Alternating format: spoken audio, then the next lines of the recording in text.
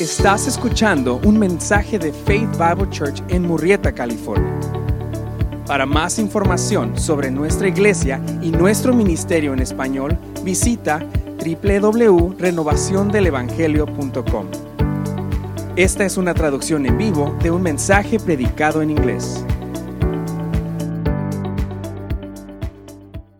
La familia Müller fue una familia musical. Toda mi familia tocábamos diferentes instrumentos del cuarto grado en adelante. No fuimos los mejores, pero hicimos lo que pudimos. Por ese trasfondo, por esa historia, cada vez que escucho música hermosa, pienso en tocar la música con ellos. Me dan ganas de sentarme con ellos y empezar a tocar. Tocamos la trompeta o tocar la percusión, incluso piano. Tenía clases desde cuarto grado, era trompeta de primera silla. Podría manejar la mayoría de las percusiones, pero apenas puedo tocar 3 números en el piano. Y uno de esos es, ¿ya lo sabes qué? Palillos chinos. Chuck Swindoll dice que cuando alguien toca los palillos chinos en el piano, puedes estar seguro de 2 cosas. 1, no tocan el piano. Y 2, no les importa molestar a otras personas. Esas son las verdades acerca de eso. Tanto a Jim como a mí nos encantaría tocar el piano, pero la única forma en que eso sucederá ahora es si alguien de alguna manera pudiera tocar a través de mí. Si Chopin o Liszt, o mi preferencia John Williams, pudieran de alguna manera pasar su genio musical por mis dedos inexpertos, sería un sueño hecho realidad. Si fuera posible, confío en que tendría que abandonar conscientemente mi propia voluntad y mi propio esfuerzo y dejar que uno de esos maestros se exprese a su manera a través de mí. Pero conociéndome, no pasaría mucho tiempo antes de que intentara tomar el control, agregar una modificación, hacer una mejora. Pero tan pronto como lo hiciera, ya sabes lo que sucedería. Volveríamos a palillos chinos. Para que el maestro toque a través de mí, debo depender y obedecer haciendo las cosas a su manera, no a la mía, para que pueda tocar su música magistral. Todo eso suena loco, pero apunta a una verdad crucial de la vida cristiana. Jesucristo viene a tu vida para residir allí, obrando en ti, por el poder del Espíritu Santo que mora en ti. Filipenses 2:13 dice, tanto el querer como el hacer para su beneplácito. Su vida, la vida de Dios, ahora reside en mí. Y Cristo dice, en efecto, todo lo que necesitas hacer es confiar en mí. Por fe, déjame hacer mi voluntad a través de ti. No intentes hacer esto o aquello con tus propias fuerzas.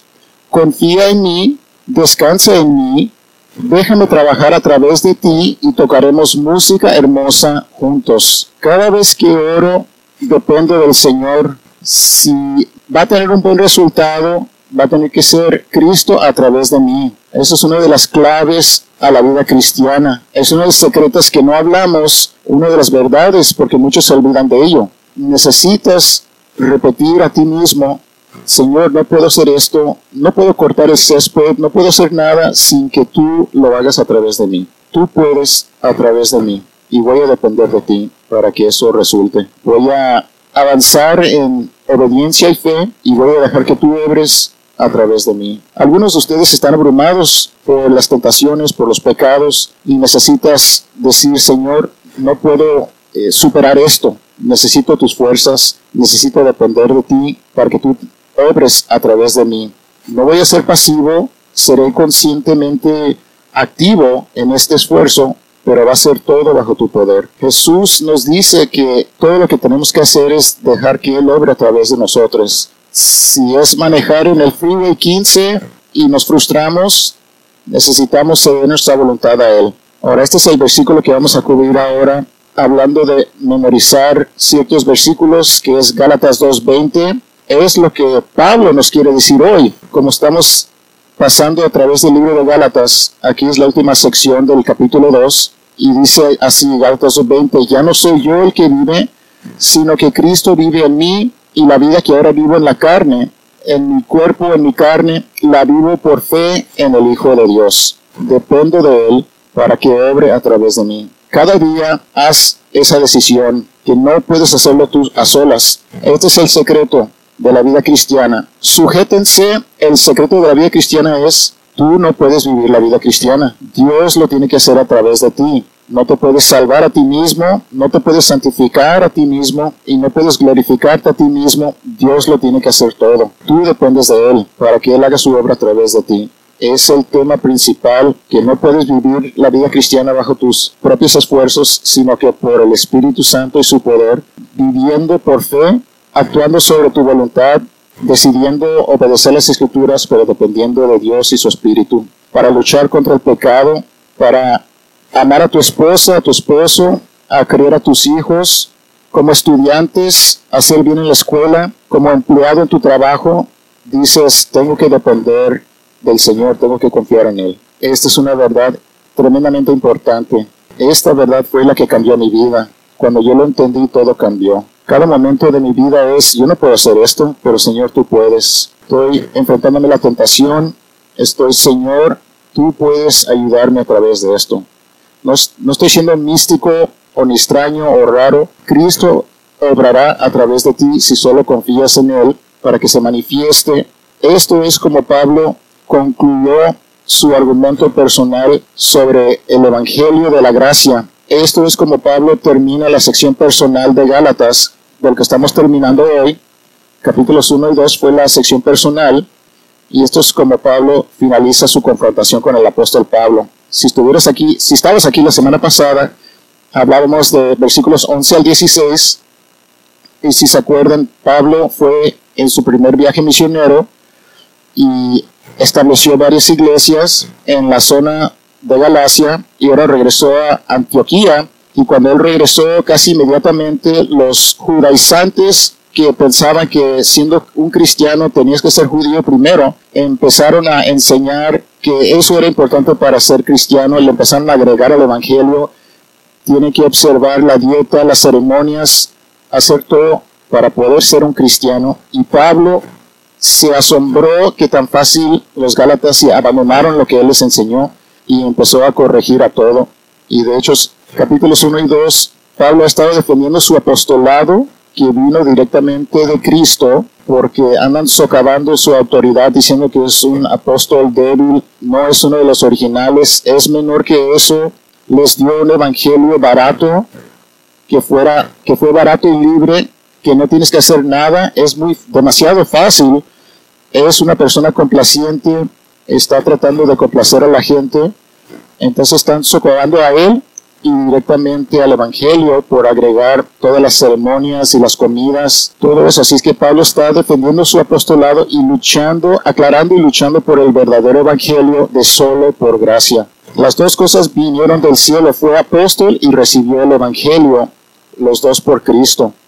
Y al final del capítulo 2, Pablo sacude a los gálatas al recordar un evento que cimenta y afirma el apostolado de Pablo y aclara el verdadero evangelio de la gracia.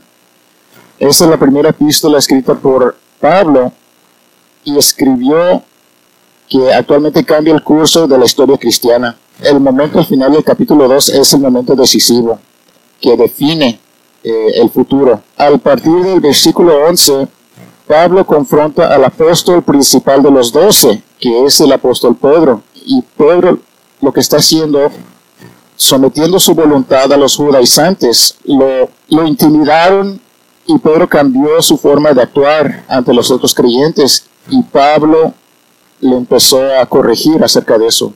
Entonces Pedro dejó de comer con los gentiles, Pedro dejó de convivir con los gentiles, empezó a aislarse, y fue un momento que Pablo tuvo que confrontar al inmediato. Es una declaración importante para la iglesia primitiva. Punto número 1, no seas como Pedro, quien sutilmente desertó el evangelio verdadero. No seas como Pedro, quien sutilmente desertó del evangelio verdadero. Lee los versículos 11 al 13. Pero cuando Pedro vino a Antioquía, me opuse a él cara a cara, porque era de condenar, había pecado. El contexto: se asustó, se intimidó, se aisló de los gentiles, que los otros judíos que también siguieron el liderazgo de Pedro. Se apartaron todos, y el resto de los judíos se le unió en su hipocresía, de tal manera que aún Bernabé fue arrestado por la hipocresía de ellos. Y llegamos inmediatamente, punto número 2, Sé como Pablo, quien declaró un evangelio bíblico de la gracia. Y ahora, al igual que Pablo confrontó a Pedro, primero, el primer blanco ahí es como Pablo confrontó a Pedro, confronta a aquellos en error del evangelio. Y si uno se equivoca, ¿por qué hacemos eso? Porque si uno se equivoca en el evangelio, no eres salvo. La diferencia entre el cristianismo que se enseña en la Biblia y las otras formas de cristianismo que están afuera, todas las otras religiones, ese campamento es de salvación por obras. Uno cree que puede ser lo suficientemente bueno para ganarse el cielo. El cristianismo bíblico, por la cual Pablo está luchando, dice que no, nunca van a ser lo suficientemente buenos para ir al cielo. Para lograr el cielo tienen que ser perfectos, y nadie es perfecto.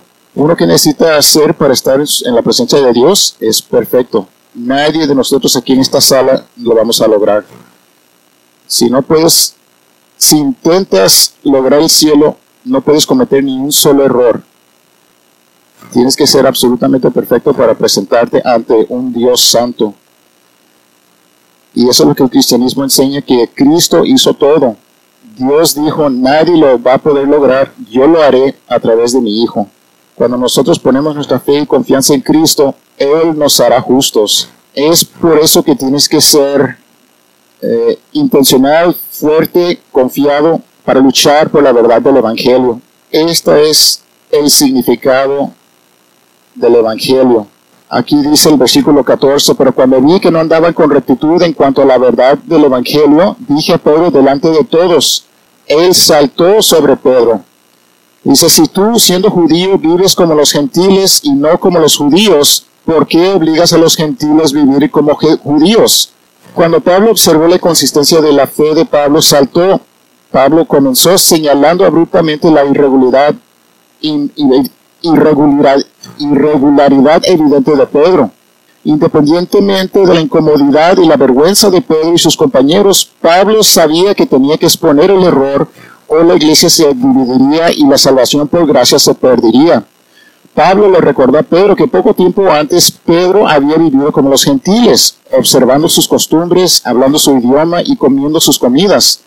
Pero ahora las acciones de Pedro comunicaban claramente una mentira. Para tener compañerismo cristiano con los visitantes de Jerusalén, los gentiles tendrían que vivir como judíos. Pablo sacó el problema de las sombras a la luz, y ahora todos en la sala vieron el marcado contraste y reconocieron su hipocresía. No le importó quiénes escucharon, quiénes vieron, él tenía que defender el Evangelio. Era un gran peligro que tenía que resolverse de inmediato. Segundo, como Pablo, aclara y conforma a la sana verdad del Evangelio. Versículos 15 y 16, nosotros somos judíos de nacimiento y no pecadores de entre los gentiles. Recibimos la ley, recibimos todos los mandamientos, las escrituras. Sin embargo, sabiendo que el hombre no es justificado por las obras de la ley, sino mediante la fe en Cristo Jesús, también nosotros hemos creído en Cristo Jesús para que seamos justificados por la fe en Cristo y no por las obras de la ley, puesto que por las obras de la ley nadie será justificado. Pablo es simple aquí. Incluso aquellos que nacieron judíos saben que no pueden ser salvos por guardar la ley, sino solo por la fe en Jesucristo. Tú y yo somos justificados solo por gracia, solo por fe, solo en Cristo. Ninguna obra de la ley, ninguna vida buena, ninguna religión puede salvarte, sino solo dependencia total de Cristo y su obra. Y ahora esta mañana Pablo termina sus palabras profundas a Pedro en los versículos 17 al 21. Y mientras lo hace, pregunta y responde a la pregunta del $1,000,000 que plantea la doctrina de la justificación solo por la fe. ¿Cuál es la pregunta? Si por su gracia Dios ya nos ha declarado justos, entonces, ¿por qué deberíamos molestarnos en evitar el pecado y crecer en una mejor persona como Cristo? Si todos mis pecados pasados, presentes y futuros están en la cruz, ¿por qué tengo que portarme bien? Lee conmigo la respuesta que está en las palabras profundas de Pablo en los versículos 17 al 21. Recuerda que Pablo todavía le habla a Pedro aquí. Pero si buscando ser justificados en Cristo, también nosotros hemos sido hallados pecadores, ¿es Cristo entonces ministro de pecado? De ningún modo. Porque si yo reedifico lo que en otro tiempo destruí, yo mismo resulto transgresor. Pues mediante la ley yo morí a la ley a fin de vivir para Dios. Con Cristo he sido crucificado, y ya no soy yo el que vive, sino que Cristo vive en mí, y la vida que ahora vivo en la carne, la vivo por fe en el Hijo de Dios, el cual me amó y se entregó a sí mismo por mí. No hago nula la gracia de Dios, porque si la justicia viene por medio de la ley, entonces Cristo murió en vano. Deténganse allí, ese comentario al final dice, Pablo comienza con un desafío para cada uno de ustedes. Pablo los está desafiando a ustedes, y el resto de los puntos los vamos a desglosar de este texto. Primero, evita el malentendimiento de la gracia. Evita el malentendimiento de la gracia. La doctrina de la justificación parece irresponsable. La doctrina de la justificación parece irresponsable. ¿Qué incentivo tengo para vivir para Dios? La justificación por la fe suena como ganar la lotería espiritual. Si Dios regala la justicia de forma gratuita, ¿quién intentará agradar a Cristo o servir a Cristo de nuevo? Si Dios justifica a las personas malas, ¿de qué sirve ser bueno? Pablo anticipa esta objeción haciendo la parte de su argumento en el versículo 17. Pero si buscando ser justificados en Cristo, también nosotros hemos sido hallados pecadores, ¿es Cristo entonces ministro de pecado? De ningún modo. Esta es una pregunta justa. Demasiado énfasis en la gracia hará de Cristo un ministro del pecado. Significa esto, si un creyente en Cristo no necesita aguantar la ley de ninguna manera, entonces lógicamente esto significaría que los pecadores justificados pueden continuar en pecado sin repercusiones. Continuar en esa lógica significa que cuanto más pecamos, más gracia obtenemos para cubrir esos pecados. Si este es el camino de la salvación de Dios, entonces hace de Cristo un abogado del pecado. Dios nos da un nuevo corazón y segundo, tenemos una nueva vida en Cristo. Está perdida o combinada en la vida de Cristo y debido a eso, que Cristo mora en ti por su Espíritu, no hay forma que vas a vivir en el pecado continuo y ser una persona contenta. Vas a querer resolverlo lo más pronto posible, no por ganarte la salvación, sino para complacer a Dios y caminar en obediencia a Él y ser uno con Él. Ese es el mensaje aquí. Este versículo describe el problema que los judaizantes tenían con Pablo. Porque para los judaizantes, Pablo se había convertido en un criminal. Ahora, en el estilo de vida de Pablo, según los judaizantes, él vivía como un pecador gentil, no como un judío. Pablo solía guardar cada detalle de la ley, pero ahora Pablo estaba comiendo spam, comida profana con gentiles incircuncisos. Y para su disgusto, Pedro se había unido a Pablo en este comportamiento sucio. Esta es la razón por la cual los judaizantes trabajaron tan duro para intimidar a Pedro anteriormente en el capítulo 2, de abandonar a sus amigos gentiles creyentes y de tener sus caminos gentiles. Si los judaizantes tenían razón, si comiendo la comida de un gentil, salir con gentiles, no circuncidarse y no participar en las costumbres religiosas judías es en realidad pecado, si eso es cierto, que no lo es, entonces Cristo estaba equivocado y Cristo estaba enseñando a la gente a pecar. Pablo los escandaliza con esta blasfemia. Si los judaizantes están en lo correcto, entonces el versículo 17, Cristo es un ministro de pecado. Pero esto no es lo que Jesús vivió o enseñó o pretendió. El Señor enseñó claramente que la comida no puede contaminar a una persona. Marcos 7, versículos 18 y 19. ¿No comprendéis que todo lo que de afuera entra al hombre no le puede contaminar? Porque no entra en su corazón, sino en el estómago y se elimina. declarando así limpios todos los alimentos. La comida no fue el punto. Y aquí, Hechos 10, versículos 13 y 15, Pedro oyó una voz: levántate, Pedro, mata y come. Lo que Dios ha limpiado, no lo llames tú impuro. Cristo enseñó que la comida no importaba. Cuando los judaizantes descubrieron que estos apóstoles vivían como pecadores gentiles, llegaron a una conclusión obvia: ser justificados por la fe hace que los creyentes pequen en el nombre de Cristo. Y si Pablo e incluso Pedro eran culpables de este cargo, también lo eran todos aquellos gentiles que creían en la justificación por la fe. Habían llegado a la fe en Cristo, pero todavía vivían como los llamados pecadores paganos. Según los judaizantes, cuando Dios nos regenera, nos da un corazón que quiere obedecer a Cristo, que quiere obedecer a Dios, y somos nuevas criaturas en Cristo. Estamos en unión con Él. Somos uno con Él y Él es uno con nosotros, y debido a eso no queremos vivir en el pecado. Los judaizantes insistían que la justificación por fe daba licencia para pecar. Habían descuidado, cuando uno se hace cristiano, algunos aquí todavía pecan siendo cristianos. Pues sí, todos lo hacemos. Y es algo que reconoció Martín Lutero. Un cristiano no es alguien que no tiene pecado o que no siente pecado. Es alguien a quien, por su fe en Cristo, Dios no le imputa su pecado. Esta es la diferencia crucial. Los cristianos también son pecadores, pero sus pecados no cuentan en su contra. Piensa en esto: como la prisión moderna, la Iglesia de Jesucristo es una institución diseñada para gente mala. Uno tiene que llegar a la realización de que estamos enfrentados a un Dios santo. Debemos reconocer que somos gente mala, gente pecaminosa, pero es solo a través de la obra de Cristo que tenemos nuestro récord limpio.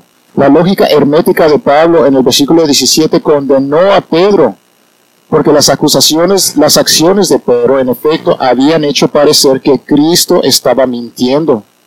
Este pensamiento es, por supuesto, no solo completamente erróneo, es una blasfemia, moviendo a Pablo a usar el negativo griego más fuerte que existe, versículo 17, de ningún modo, que significa ciertamente no, no le permita a Dios. Los estudiantes dicen de ninguna manera.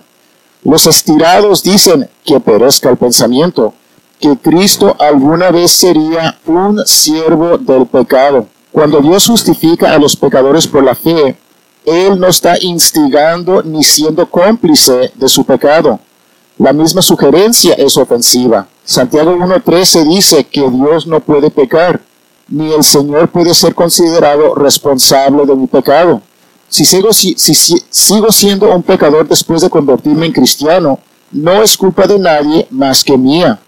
La doctrina que realmente promueve el pecado es la justificación por la ley. Toda religión de justicia por obras o salvación por logro humano produce pecado. Uno tiene que reconocer que todo lo que toquemos nosotros va a resultar en fracaso. Vamos a contaminar todo a lo que pongamos nuestras manos. Debemos de depender de Dios 100%. Nosotros vamos a pensar que nuestras propias obras nos van a ayudar a lograr ir al cielo, y el pecado aumenta ante los ojos de Dios cuando hacemos eso. Pablo muestra esto al usar el argumento de sus oponentes contra ellos en el versículo 18, porque si yo reedifico lo que en otro tiempo destruí, yo mismo resulto transgresor. ¿Qué es esto? ¿Reedifico lo que destruí? Es simple. Esto es lo que Pablo había hecho. Abandonó la ley del Antiguo Testamento como método de salvación para confiar solo en la salvación por gracia. Pedro había hecho lo mismo, pero cuando los judaizantes lo presionaron, trató de reedificar un sistema de salvación mediante el cumplimiento de la ley que había destruido o abandonado previamente. Al principio, Pedro había destruido la ley al dar la bienvenida a los gentiles en la iglesia como cristianos de pleno derecho. Pero entonces Pedro permitió que lo presionaran para que se separara de ellos. En esencia, Pedro estaba reedificando con una mano lo que había destruido con la otra. Pablo le decía a Pedro, no reedifiques lo que ya habías destruido. Primero les dijo a los gentiles que eran salvos por fe, no por obras, pero luego, más tarde, hizo de las obras de la ley una prueba del compañerismo cristiano.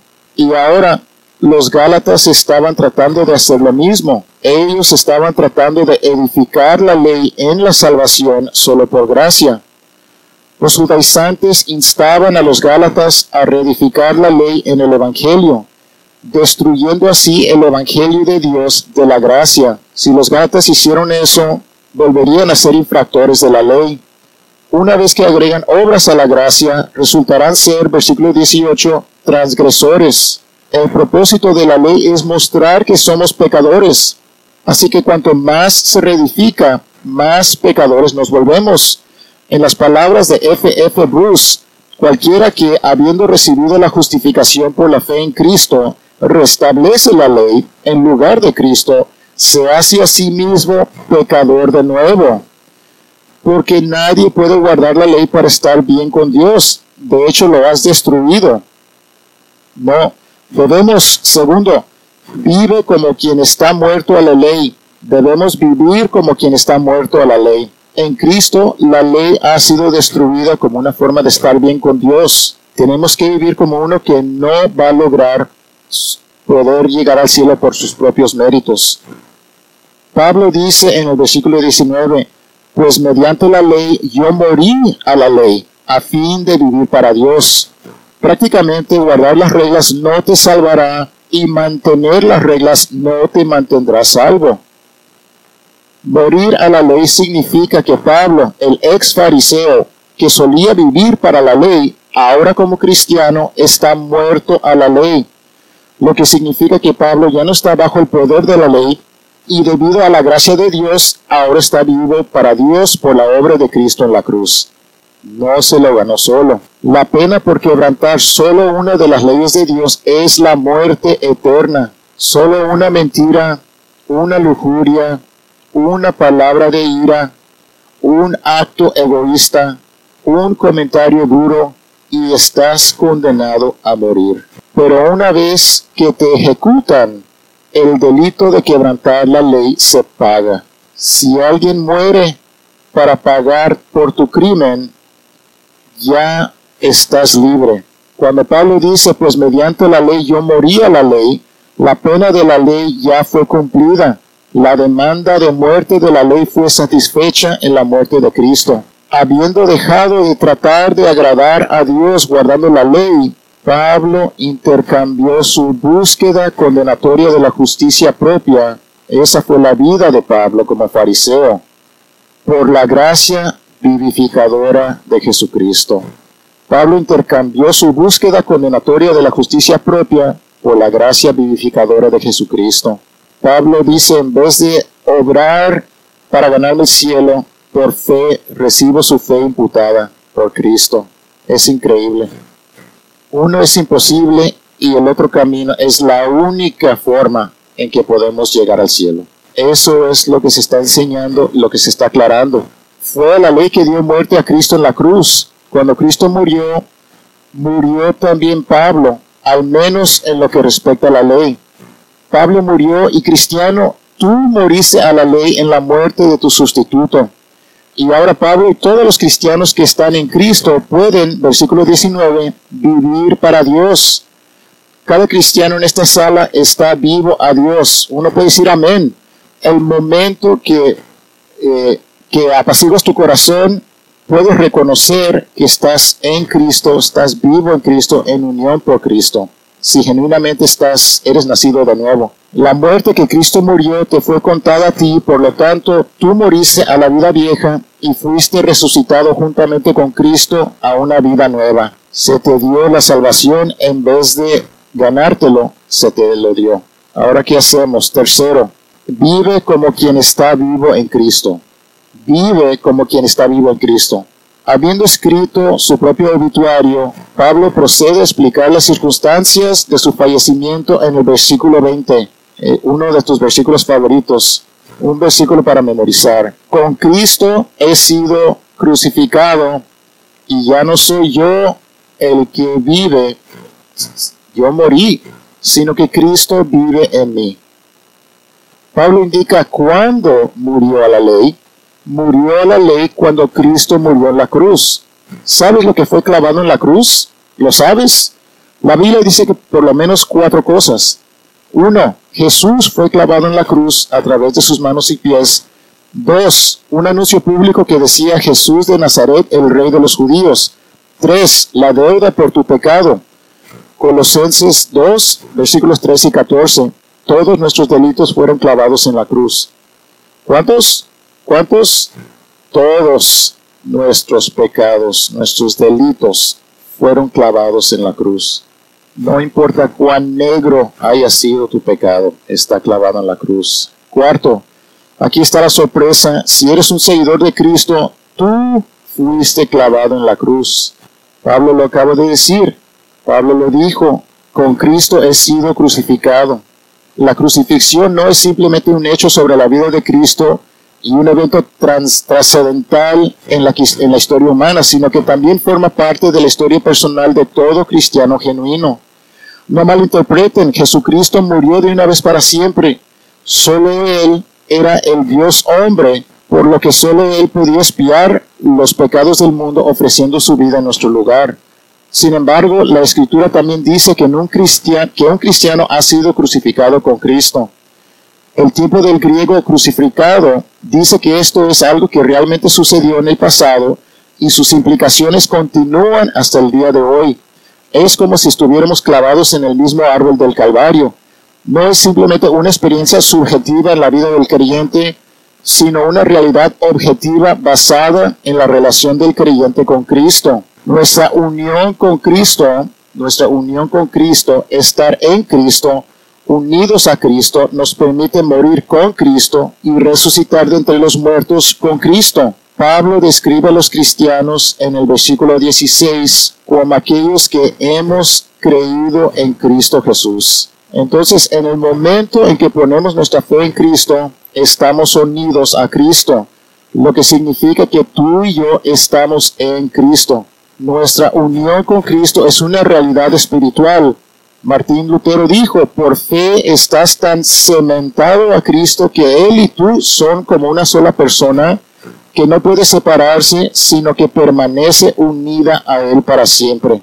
Estar en unión con Cristo es una doctrina emocionante. Enseña que una vez que estamos en Cristo por fe, entonces todo lo que Cristo ha hecho alguna vez se convierte en algo que nosotros hemos hecho. Es como si hubiéramos vivido su vida perfecta y muerto su muerte dolorosa. Romanos 6 enseña, es como si fuéramos sepultados en su tumba, luego resucitados al cielo glorioso. Dios nos vincula a los acontecimientos de la vida de Cristo para que se conviertan en parte de nuestra vida.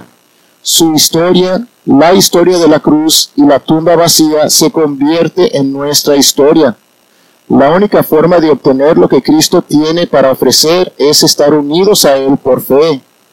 Juan Calvino advierte, debemos entender que mientras Cristo permanezca fuera de nosotros y estemos separados de Él, todo lo que ha sufrido y hecho por la salvación de la raza humana sigue siendo inútil y sin valor para nosotros. Fin de cita. Pero una vez que estamos en Cristo, obtenemos todo lo que Él tiene para ofrecer, especialmente su justicia. Cuando estamos en Cristo, Dios nos considera tan justos como su propio Hijo. No porque seamos justos, sino porque estamos en Cristo y Él es justo. Nosotros somos igual de justos en los ojos de Dios por lo que Cristo ha hecho. Pasado, presente, futuro. Pues, esa es una doctrina peligrosa. Es lo que los judaizantes decían, pero ignoraban que estamos en unión con Cristo y somos nacidos de nuevos y tenemos una nueva naturaleza y tenemos el Espíritu Santo en nosotros que nos implora, nos impulsa a obedecer a Dios.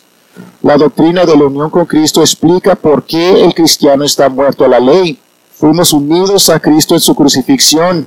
En lo que respecta a Dios, estamos verdaderamente clavados en la cruz con Cristo. Fue en la cruz que la ley ejecutó su pena de muerte contra nosotros. Por lo tanto, en lo que respecta a la ley, ahora estamos muertos. No hay nada que la ley pueda hacer para mejorar nuestra posición ante Dios. ¿Me estás escuchando? Cuanto mejor vives, nunca cambia tu posición ante Cristo. Lo repito, cuanto mejor vives, nunca cambia tu posición ante Cristo. Cuanto peor vives, nunca cambia tu posición ante Cristo. Pero podemos vivir para Cristo porque estamos muertos a la ley y queremos vivir para Cristo porque Él ha transformado nuestros corazones. Pero nuestra posición sigue siendo la misma. No solo estamos muertos a la ley, es casi como si hubiéramos dejado de vivir por completo. Versículo 20. Con Cristo he sido crucificado y ya no soy yo el que vive, sino que Cristo vive en mí.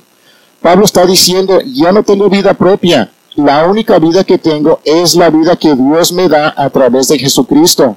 Mueres a la ley, mueres a ti mismo, mueres a este mundo y vives para Cristo. La vida es vivir en Cristo. Tus familiares y amigos no salvos viven para sí mismos.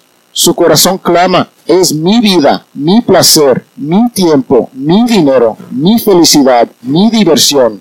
La vida se trata de autoestima, autosuperación, autorrealización y autocomplacencia. Autorrevista tú. Pero como un cristiano nacido de nuevo, tú automoriste. Versículo 20, ya no soy yo el que vive. El mundo ya no gira alrededor de ti. La vida del cristiano gira alrededor de Cristo. Cristo es Dios, es lo mejor y quiere lo mejor para nosotros. Es la cosa correcta que podamos hacer. Pablo le recuerda a Pedro en el versículo 20, Cristo vive en mí. Eso no significa que convertirse en cristiano sea una especie de suicidio. Todavía tenemos una existencia física normal. Lo que Pablo llama, versículo 20, la vida que ahora vivo en la carne. La carne aquí es nuestra humanidad. Dado que es la vida que yo vivo, incluso tengo un yo, pero el único yo que tengo es el que está unido a Cristo por fe. Mi vida es la vida que Cristo, versículo 20, vive en mí. Vivo por fe en el Hijo de Dios. ¿Estás entendiendo esto? La vida cristiana no se trata de trabajar tan duro como podamos para vivir bien. De nuevo, la vida cristiana no se trata de trabajar tan duro como podamos para vivir bien. Se trata de permitir que Cristo mismo viva su vida a través de nosotros.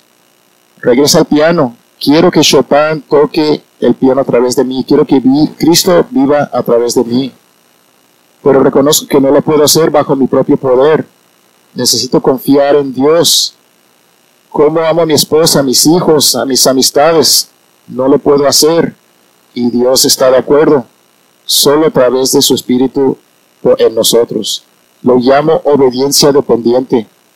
Dependencia total en Dios, el Espíritu Santo, mientras actúas sobre tu voluntad para vivir momento a momento en obediencia a la palabra de Dios. Obediencia dependiente. Solo mira lo que Cristo hace cuando confías, cuando dependes de Él obedientemente. La única autoimagen saludable que alguien puede encontrar solo se encuentra cuando vives en Cristo. Hay mucho moralismo que está sucediendo hoy en día, que tienes que hacer, pero uno debe depender y obedecer en Dios. Constantemente, dependencia total sobre el Espíritu de Dios en lo que obedeces, lo que Él dice a través de su palabra. Cuarto, vive recordando que Cristo murió específicamente por ti. Vive recordando que Cristo murió específicamente por ti. La unión con Cristo proporciona la respuesta a la pregunta planteada anteriormente. Si Dios justifica a las personas malas, entonces ¿por qué vivir bueno? ¿No es la justificación solo por fe una doctrina peligrosa que anima a la gente a vivir inmoralmente? La respuesta es de ninguna manera. La razón por la cual la doctrina de la justificación por fe no promueve el pecado es que la fe que justifica es lo que nos lleva a Cristo. Y cuando estamos en Cristo nos convertimos en personas nuevas. No somos simplemente justificados por fe, nosotros también vivimos por fe. 2 Corintios 5:17 dice, de modo que si alguno está en Cristo, nueva criatura es. Las cosas viejas pasaron, he aquí son hechas nuevas. Por fe estamos en el Cristo crucificado, y por esa misma fe Cristo vive en nosotros. Puesto que vivimos en Cristo, ya no vivimos en pecado. Vivimos en Cristo, por Cristo y a través de Cristo para la gloria de Dios. La vida cristiana es como la vida después de la muerte. Fuimos crucificados con Cristo, muertos tanto a la ley como a nosotros mismos. Pero todavía estamos unidos a Cristo por la fe. Así que nuestra historia no termina en la cruz, sino que continúa hasta el sepulcro vacío. Así como Jesús fue resucitado en su resurrección, así también nosotros hemos resucitado de entre los muertos. Dios nos ha dado una vida completamente nueva para vivir para Él. Una vida de fe que responde al amor. Esto es lo que significa ser cristiano.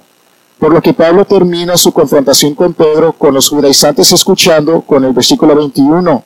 No hago nula la gracia de Dios, porque si la justicia viene por medio de la ley, entonces Cristo murió en vano. J. Gresham Machen identifica el versículo 21 como el versículo clave de Gálatas. Expresa el pensamiento central de la epístola.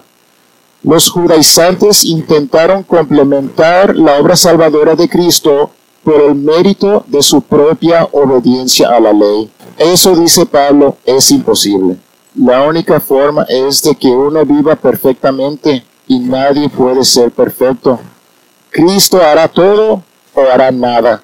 Gana tu salvación si tu obediencia a la ley es perfecta, o si no, confía totalmente en la obra completa de Cristo. No puedes hacer ambas cosas. No puedes combinar el mérito y la gracia. Si la justificación, incluso en la más mínima medida, es por el mérito humano, entonces Cristo murió en vano. Pablo le dice a Pedro, si la salvación se puede ganar guardando la ley, entonces Cristo murió por nada. Pero nadie jamás puede vivir perfecto. Por lo tanto, Cristo murió no en vano, sino por los pecados de sus hijos. Si alguien insiste en que nuestra justicia viene por las obras, o que ganamos nuestra salvación a través de nuestros propios esfuerzos, esa persona está diciendo en efecto que Cristo murió innecesariamente. Para vivir con Dios ahora y estar en el cielo para siempre, tú y yo debemos ser perfectamente justos. Ya que tú y yo no podemos vivir perfectos, necesitamos la justicia de alguien que es perfecto dado a nosotros. Y es eso lo que hace nuestra unión con Cristo. No nos hace perfectos ante Dios. Versículo 21. Si podemos ser salvos por nuestras propias obras, entonces Jesús murió una muerte inútil. Pero si la justicia puede ser dada gratuitamente a los pecadores por Cristo, tomando nuestro castigo por el pecado y justificándonos, dándonos su justicia perfecta, entonces su muerte es suprema. Entonces Cristo, si murió por algo, o para decirlo con mayor precisión, Cristo murió por alguien, murió por mí. Observa los términos intensamente personales que usa Pablo para describir su relación con Jesucristo. Aunque Jesús es el mismo Hijo de Dios, versículo 20, Él me amó y se entregó a sí mismo por mí. El mismo Dios que creó todo, desde un grano de arena hasta la miríada de galaxias, me ama, específica e individualmente. Él no solo me ama, Él también se entregó por mí cuando murió por mis pecados en la cruz para rescatarme. Totalmente Dios y totalmente hombre, Jesús, libre y voluntariamente se ofreció como voluntario para ser mi Salvador. Entonces yo personalmente fui crucificado con el Cristo que murió específicamente por mí. El amor divino no es un concepto abstracto. El amor de Cristo es un afecto apasionado que ha sido expresado y probado a través de la acción sacrificial. Su vida, su sufrimiento, su muerte, su resurrección y su ascensión fue hecho todo por ti. Y aunque es abrumador, fue hecho por mí. Llevemos esto a casa. Letra A. Deja de intentar ganarte tu salvación. No creyente o creyente fingido, entiende, tu forma de cristianismo no te salvará. Se te debe dar la gracia de Dios por fe, encomendándote totalmente a Cristo. Creyente, deja de tratar de agradar a Cristo con tu comportamiento. Ya se te ha dado la justicia perfecta. Dios el Padre te trata como si fuera su Hijo Jesús. Aprende a agradarle desde un corazón que quiere deleitarse en el Dios con el que estás en unión. Letra B, vive tu vida en unión con Cristo. Ser lleno del Espíritu y no vivir en tu propio esfuerzo, la carne, es depender del Espíritu Santo en cada momento con todo, mientras caminas en obediencia a su palabra. Depende y obedece, no meramente depender y no meramente obedecer, sino para vivir por fe en amor. Debes depender y obedecer para que Cristo, el Maestro, viva melódicamente a través de ti y para que no termines viviendo los palillos chinos cristianos. Letra C, haz que sea tu meta todos los días morir a ti mismo y vivir para Cristo. Pregúntate cada día en el matrimonio, en la crianza de los hijos, en el trabajo, en la escuela, ¿me estoy muriendo a mí mismo y estoy viviendo para Cristo? Oremos. Gracias, Dios, por tu palabra. Gracias por lo que Cristo hizo por nosotros, que transforma las vidas. Si alguien aquí no te conoce, que los atraigas hacia ti para que los despiertes a su situación desesperada, que necesitan la salvación que solo tú puedes lograr. Estamos en unión con Cristo, los que somos creyentes, y pedimos que tú hagas que los que no te conozcan sepan eso. Te queremos, te agradecemos, te adoramos, que tú seas glorificados por lo como respondamos en el nombre de Jesucristo. Amén. Gracias por escucharnos. Si gustas escuchar más sermones y otras series, las puedes encontrar en media.faith-bible.net/español. Si deseas, puedes suscribirte a nuestro podcast en iTunes y dejarnos un comentario. Esto nos ayudará. Gracias y Dios te bendiga.